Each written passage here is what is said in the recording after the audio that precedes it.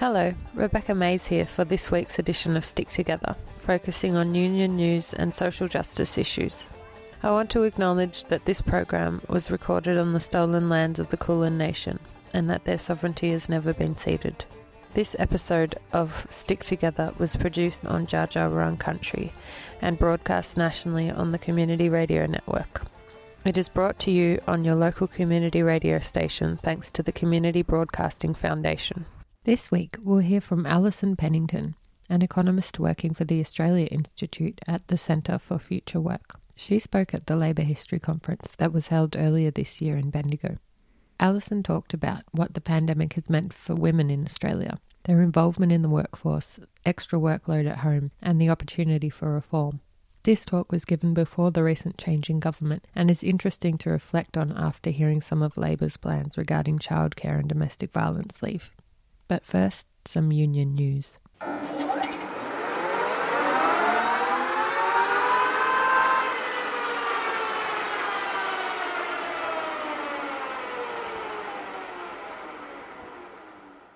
This week, Australian unions reported that Australia's gender pay gap remains deeply entrenched thanks to a decade of indifference from the previous Liberal government. That's according to the latest data released by the Workplace Gender Equity Agency, WGEA, this week. The Wages and Ages Mapping the Gender Pay Gap by Age Data report shows that men out-earn women across every generation. On average, women earn about $480 less per week than men, largely due to women shouldering the majority of care responsibilities and making up 60% of workers reliant on award and minimum wages. The WGEA attributes 20% of the pay gap problem to women-dominated industries in care and education being undervalued and underpaid. The most significant shift in working patterns happens from age 35 onwards, when men are predominantly working full-time and women are predominantly working part-time or casually. Australian Council of Trade Unions President Michelle O'Neill said women will continue to earn $483.30 per week less than men until we address the underevaluation and underpayment of women-dominated industries, including teaching, nursing and care, she said. It is simply not good enough that women continue to be paid less than men in this country. We should have made progress in the last decade under coalition governments, but instead we went backwards from 14th to 70th place on the Global Gender Pay Gap Index, Michelle O'Neill said. WGEA Director Mary Wooldridge said that the pace of bridging the gender pay gap remains unacceptably slow. What we're seeing is, year on year, a very slight reduction in the gender pay gap, but the rate of change is glacial, she said. Wooldridge also said that the latest data set maps the changes in the gender pay gap throughout the working lives of women. It shows that there are crucial periods as women move through their working lives where the pay gap alters. The data gave us an insight that we hadn't had before about how that gender pay gap differs in different ages and stages of life, she said. We effectively have a reasonably small gender pay gap at the start of careers, but it's very significant by the later stage of careers at the ages of 45 to 64, which should be peak earning capacity time. At that point, we see a gender pay gap of over 30%, and that translates into over $40,000 per annum. The consequences of that disparity in pay for women's financial security are dire, according to Wooldridge. The gender pay gap is the largest determinant of the gender superannuation gap and retirement savings. The biggest contributor to fixing the retirement savings gap is fundamentally addressing the gender pay gap, because that's income and earnings year in, year out, being lost over an entire career. Having lost a decade of progress under the previous Liberal government, working women are demanding an urgent policy reset to deal with the gender pay gap. Michelle O'Neill said the union movement has welcomed the action already taken by the Albanese government in committing to providing 10 days of paid family and domestic violence leave, but more work is required. Without accessible and affordable early childhood education and care, women are forced into insecure and low-paid jobs. The fact that we have some of the most expensive early childhood education and care in the developed world is a huge contributing factor to the pay gap, she said. We look forward to working with the government to include gender equity in the Fair Work Act, implement all of the Respect at Work report recommendations, prohibit pay secrecy, and roll out public reporting of pay gaps by employers, O'Neill said.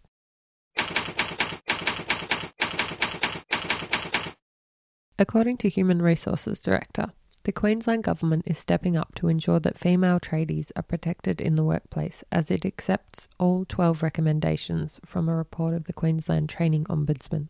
The report recommends several actions to ensure that all apprentices and trainees have supportive, healthy and safe work environments, and ensure that where intervention is required, it happens in a coordinated and timely manner, said Queensland Training Ombudsman Jeff Favell in a statement. 7 out of the 12 recommendations from the Queensland Training Ombudsman's report relate to female apprentices, as barriers for them continue to prevail in workplaces traditionally dominated by men. Unfortunately, we still have instances where trainees and apprentices, in particular women, are made to feel unsafe or uncomfortable in the workplace, and this is simply not acceptable, Training and Skills Development Minister Di Farmer said, adding that female tradies' participation is only almost 5%. We must remove these barriers so trainees and apprentices can confidently complete their training. The recommendations detail ways on how to boost women's participation in the sector while also calling on engagement with Construction Skills Queensland, Energy Skills Queensland, the furnishing industry, the Motor Trades Association of Queensland and the upcoming Manufacturing Skills Queensland to develop strategies for the employment of more women. In addition, services will also be made available for apprentices so they can receive direct individual support in order to narrow the gap between male and female apprentices. A train to retain strategy will be implemented, which includes digital resources for apprentices and trainees and a triage service for all callers to the apprentice info line to provide individual support, Farmer said. We need to make sure that all apprentices and trainees, Queensland's future workforce, have positive training experiences so they go on to complete their qualifications, are confident in their abilities and can secure employment. Following the announcement, Australian Manufacturing Workers Union Chief Executive Anne-Marie Allen welcomed the government's steps, pointing out that they frequently receive help requests from female apprentices and trainees who were bullied and harassed at work. It's not a little fight on the job or a one-off incident. It's a consistent pattern of bad behaviour, bullying and sexual harassment, said Allen in a statement. The culture overall needs to be looked at, and I congratulate the government for taking action.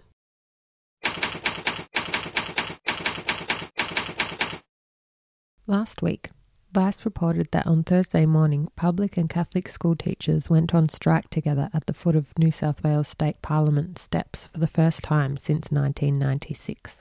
It's only my second year of teaching, and I think the fact that I'm feeling burnt out already says a great deal about the profession itself, Vanji Pillai, a 24-year-old teacher, said.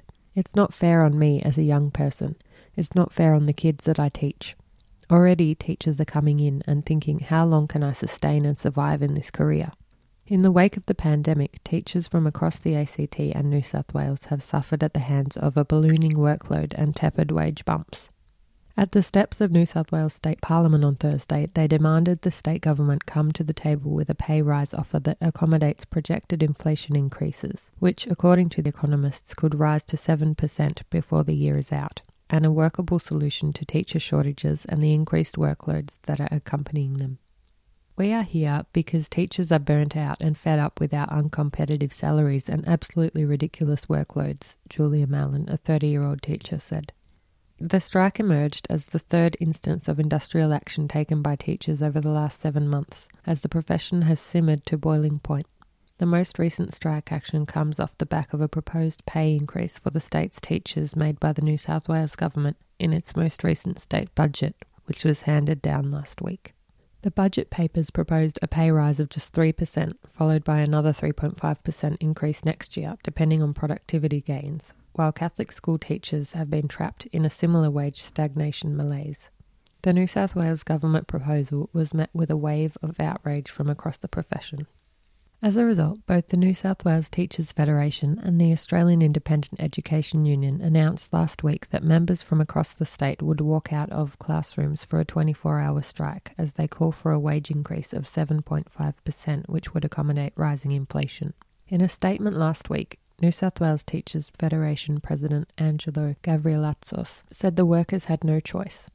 Acting on uncompetitive salaries and unsustainable workloads is the only way to stop more teachers leaving and attract the people into the profession we need to fix the shortages, Gavrilatsos said. We asked the Premier to reconsider his decision to cap the pay of teachers at 3% when inflation is more than 5% and rising.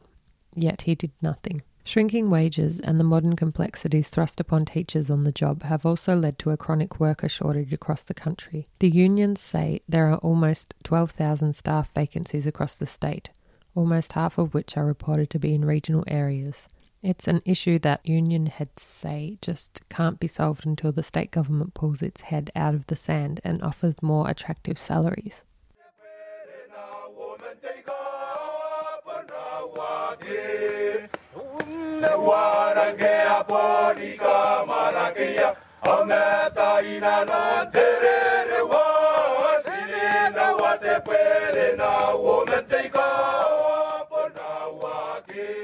You're listening to Stick Together, worker stories and union news, broadcast around the country every week on the Community Radio Network.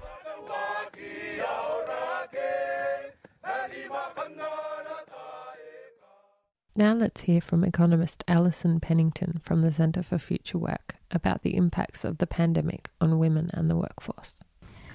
So, a bit about me, western suburbs of Adelaide. I come from a working class family. We called ourselves working class. That became less common as I got older. So I guess I grew up in like the last embers of an independent, conscious working class culture. So my main institutions growing up were unions, public schools, football clubs. I used to play footy. My dad was president. Community clubs, community halls. Where are they? They used to exist. They used to be places we gathered. And the Semaphore Workers Club, still owned by the Communist Party in the western suburbs of Adelaide, and folk bands. My parents played in folk bands. So think of Red Gum, that kind of style. There are a lot of Celtic folk union music. So I thought, in the spirit of being honest, I wanted to sort of bring myself to the table, because historians are, there's like the apex of like people who you look up to, and medical professionals are up there, but like historians are really high for me, because especially in times of huge, profound crisis, once in 100 year pandemics, you know all of like what happened, what we did in the last periods, and what happened after. So as soon as this crisis hit, I went straight to historians. I'm like, all right, they've got the answers. They know, they're thinking things through, or they have thought these things through. I'm not sure, you guys might know the work of Tony Moore. He's someone I've been reading a lot of, and I think that's a really interesting and important piece, using history to help shed more light on the current experience of working people, the current look of our institutions like the ABCC, the way our courts function to still essentially criminalise basic organisation. Whatever embers we had of democracy in our workplaces it's in a pretty worrying place right now. So this is a long introduction to the actual topic. I'm going to fly the feminist flag because I think something pretty remarkable has been going on in this pandemic. I've been reading Zelda Prano's autobiography to give me a bit of strength at the moment. I like to do that when I'm feeling a bit shit. And the stuff that she put up with and worked through is pretty phenomenal, pretty inspiring. And I was reminded of the second wave movement and all that it set out to do. And it wanted to bring equality into the paid work sphere, but it also wanted to bring unpaid care work into visibility. Better compensation through income support payments. We had the wages for housework campaigns. And so much was achieved in that second wave. And in many ways, in this reactionary period, we've lost a lot. But something has happened during this pandemic, which I think we should be conscious of, and that is that unpaid care work has been projected into the public domain in a way that we've never known. We have seen government and business have to acknowledge that the work that goes on in the home to create workers, the existing workers, the new ones that come, make them, bring them back to work and feed them and clothe them, care for them. Suddenly, when lockdowns hit and this economy went on life support and the government had to step in, as it does in crisis, and inject billions and billions of dollars, suddenly we had lots of spending going into things like doubling the rate of JobSeeker, which was a recognition that the below poverty rates we have now weren't sufficient for humans to live on. We had free childcare introduced. And when it came to reopening, Morrison's ramped up rhetoric about why teachers must get back to schools. No more at-home teaching. The pressure put on the teachers to get back was huge because they're treated like babysitters of the economy, right? They're key economic players. We understand their economic value, but we care about education for the expansion of the human mind and for education's intrinsic value and for all of the ways it helps to build people's lives. So I think what we've seen, it's not following the structure of the presentation, I guess, because women's increasing workforce participation off the back of decades of organisation in the union movement, the women's labour movement. That's been one of the major labour market trends of the last few decades. I was going to show you, but where women's labour force participation just continually grows. We took a hit during the pandemic. The corresponding trend is slightly declining male participation in the workforce because of the sorry state of our economy, very business-controlled economy. But women's entry into the workforce has been on fundamentally secondary, lesser terms. They are more likely to be in part-time work when they're underemployed. They want to work more hours. They're more likely to be in casual, insecure jobs without access to paid leave entitlements. They are more likely to be on other forms of short-term contracts. They are more likely to be, if they are in a workplace, to be working below a male in more junior positions where they have less power, less opportunity, less respect. As women have entered the workforce, Australia actually has one of the most gender-segregated workforces in OECD. We have very high levels of education that say you can be whatever you want to be, you can do what you want to do, but if you look at the numbers, women are funneled into the same feminised industries time and time again, and they are systematically underpaid, right? 4 of the 5 lowest paid industries in Australia are all feminised. 5 out of 5 are the highest paid industries are male-dominated. So women are working, in the last few decades, 2 jobs, right? And this is, the double burden. We've heard this concept before. They're working 2 jobs and they're getting less respect for that extra work. In terms of how we deal with talking about the secondary status of women in the workplace, I've had my wits' end with the whole cultural approach. We see that a lot in the media, which is like, why do Australian women just always choose to be carers, always choose to stay home with kids? Or why won't fathers, on the other side, why won't fathers lift a finger and put in more work? It's because our policies tell them that. We have designed all of our workplace and parental leave support systems in such a way that disincentivises fathers from doing any of the care work, the care labour in the home, and forces women into those positions by way of their lower wage and their worse workforce condition. But it's more than that, because something that it's not about decisions made just in the home, which is a very microeconomic, I guess, parallel you could make about looking at the problem. One of the major trends of Australia's neoliberal economy is it's poor in research and development, it's not innovative. Our major new markets of the neoliberal period have been privatised social services. So early childhood care and education, aged care, disability care through the NDIS, the privatised vocational education system, for shame, what's happened to our TAFE system. But this is how the system is making, the economic system makes money now. It sort of parasitically lives off of human life. And it forces women more and more into the jobs that,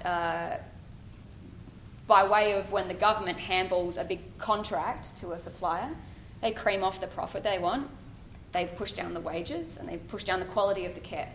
And that's apparently market innovation. That's what Australians, business lobbyists will call market innovation today. But what that does is it's a choice that the government is making and our policies are doing in our name to say that sectional for-profit interests in the delivery of things like early childhood care and education are more important than affordability and access for all women, all families. So as an economist, I can very clearly say we're shooting ourselves in the foot. This is not in our interest. If you want to increase GDP by $60 billion, let women work in the way that they want to work. Free early childhood care and education makes complete sense, folded into the public education system. But we have these powerful sectional interests that are occupying government by way of having very strong inroads with the current government. And those choices mean that women are priced out of being able to work, basically. It's a key barrier to their participation. It's not just choices, it's about choices in the family, it's about choices in government. You're listening to Stick Together, union news and social justice issues on your local community radio station. So, what happened in the COVID pandemic? Women lost jobs at a disproportionate level. They left the labour market at a high level during shutdowns because schools closed, kids had to be cared for. If women were working in the home, they were more likely to cut back on hours. In particular in academia, this happened a lot. Women they were the ones who went part-time and they stopped publishing as much because they had more to do. The burden of the explosion in caring and household work fell disproportionately on their shoulders. So blokes lifted their fingers a little bit more around caring for kids, quite often at the end of the day when all the schooling had been done. But the big explosion in caring for elderly, all the household tasks, that's disproportionately fallen on women. Alongside that, you have increased psychosocial risks, violence and harassment, both on the job and at home. Along comes this amazing moment in Australian history where we had a Conservative government come in and actually spend billions of dollars on keeping people afloat, like income support payments, job seeker. Like I said, free childcare, housing support so that people weren't kicked out when they didn't pay their rent. And this is it's a pretty remarkable moment. And I guess the question I ask is the genie out of the bottle? Is this a moment for, putting on my feminist lens, which is to look at what the system has done responding to a crisis and the space that's been opened for a more conscious approach to putting some formal kind of containers or analysis around what has happened in a crisis, but actually something on our terms. Care work has been valorised. It's been pulled into a place where government itself has said, no, we need to spend the money on it. So we're kind of getting closer to the Nordic countries who are typically spending way more on parental support leave and education. As an Anglophone country, we've fallen pretty far behind in that regard. But the question of who pays is really important. So one of the major trends in the last few decades is that Labor's share of all of the economic pie has been consistently declining, plunging since the mid-70s, the height of Labor militancy. We are now at post-war record lows, around 46% of GDP. On the other side of that coin, profits have never been stronger. We have record high profit levels, 29.2% of all national income created, attributed to profit rates. So the question is, who pays for important work, reproductive work, social labour, caring labour? Is it always going to be government? Or what can we do by organising women workers and alongside our brothers in the union movement to force employers to carry some of the costs? They clearly can because they're at record high profits. Devastated with the loss of Stuart McIntyre, that was one of the books I read as soon as this crisis hit, was Australia's Bold Experiment. And obviously I'm young and I didn't live in that time, but it was pretty powerful to go back and read about all the cool shit that we did in the 1940s, and the institutions that helped to create that moment. And so I began to develop, kind of breathe life or keep Stuart's work going by asking, what is the equivalent of this post-COVID reconstruction that we need? We certainly are at a point where stagnant wages, low business investment. There are so many indicators that this economy is on life support and it's going to take a massive reconstruction effort. For women, when the crisis hit, I wrote the piece on what a women's reconstruction would look like. It's macroeconomic, it's across social and economic areas, but it was for the ACTU and all of its affiliates, and that's where I sort of started fleshing it out. What is a women-led reconstruction? A massive public investment into key areas of rebuilding our economy and society that are in the interest of finishing off what we haven't finished yet in the women's movement, which is expanding economic opportunity, paying for care work. in some way, whether that be income supports for people who are staying in the home or caring for people, high caring support payments, or decent parental leave systems, free education. I think this ambitious public spending we need, it's part of finishing off that. Historic requirement to continue the fight. We have to invest in social infrastructure. This is a term we're using more and more in economics. Social infrastructure. What is that? It's the stuff of human life. Like, it should be industry policy. Like, it's not just smokestacks. We have to rebuild manufacturing, but we need good, like, public sector industries in human services. Free childcare. We should be attaching the requirement of providing good jobs for women with the billions of dollars that we hand out to businesses to deliver services. It's very simple. Strengthen income security payments. National public housing construction. We need that national public housing reconstruction moment. I think that was the part of Stuart's book where it said that was the least strong of all of the federal-led programs. States will probably have to do it. And we have to rebuild our TAFE system and allow women to get access to that. Empowered workers to build it. Of course, government can't give anything on high. We have to build the power of people to fight to do that. And women make up the majority of union members now. So this is the future. The future of job growth. It's in feminised industries. Healthcare is the fastest growing industry. 250,000 jobs will be created in the next 5 years. So that question of, for like me, I'm a heavy materialist. I look at the data and I think, look, it's already in motion. Women are the majority of union members. The future of union is women. And of course, an organised labour movement is important to bringing about the next stage, the next step in women's rights, economic and social rights. That's it for Stick Together this week. Thanks to you for listening, and thanks to Alison Pennington for her interesting insights. Stick Together is produced at 3CR Studios in Melbourne and broadcast nationally on the Community Radio Network. The podcast is available at 3cr.org.au, and you can contact the producers of the show at sticktogether3cr@gmail.com or by calling 03 9419 8377 and leaving us a message. Remember, wherever you are, whatever you do, there's a union for you. I'm Rebecca Mays. Catch you next time.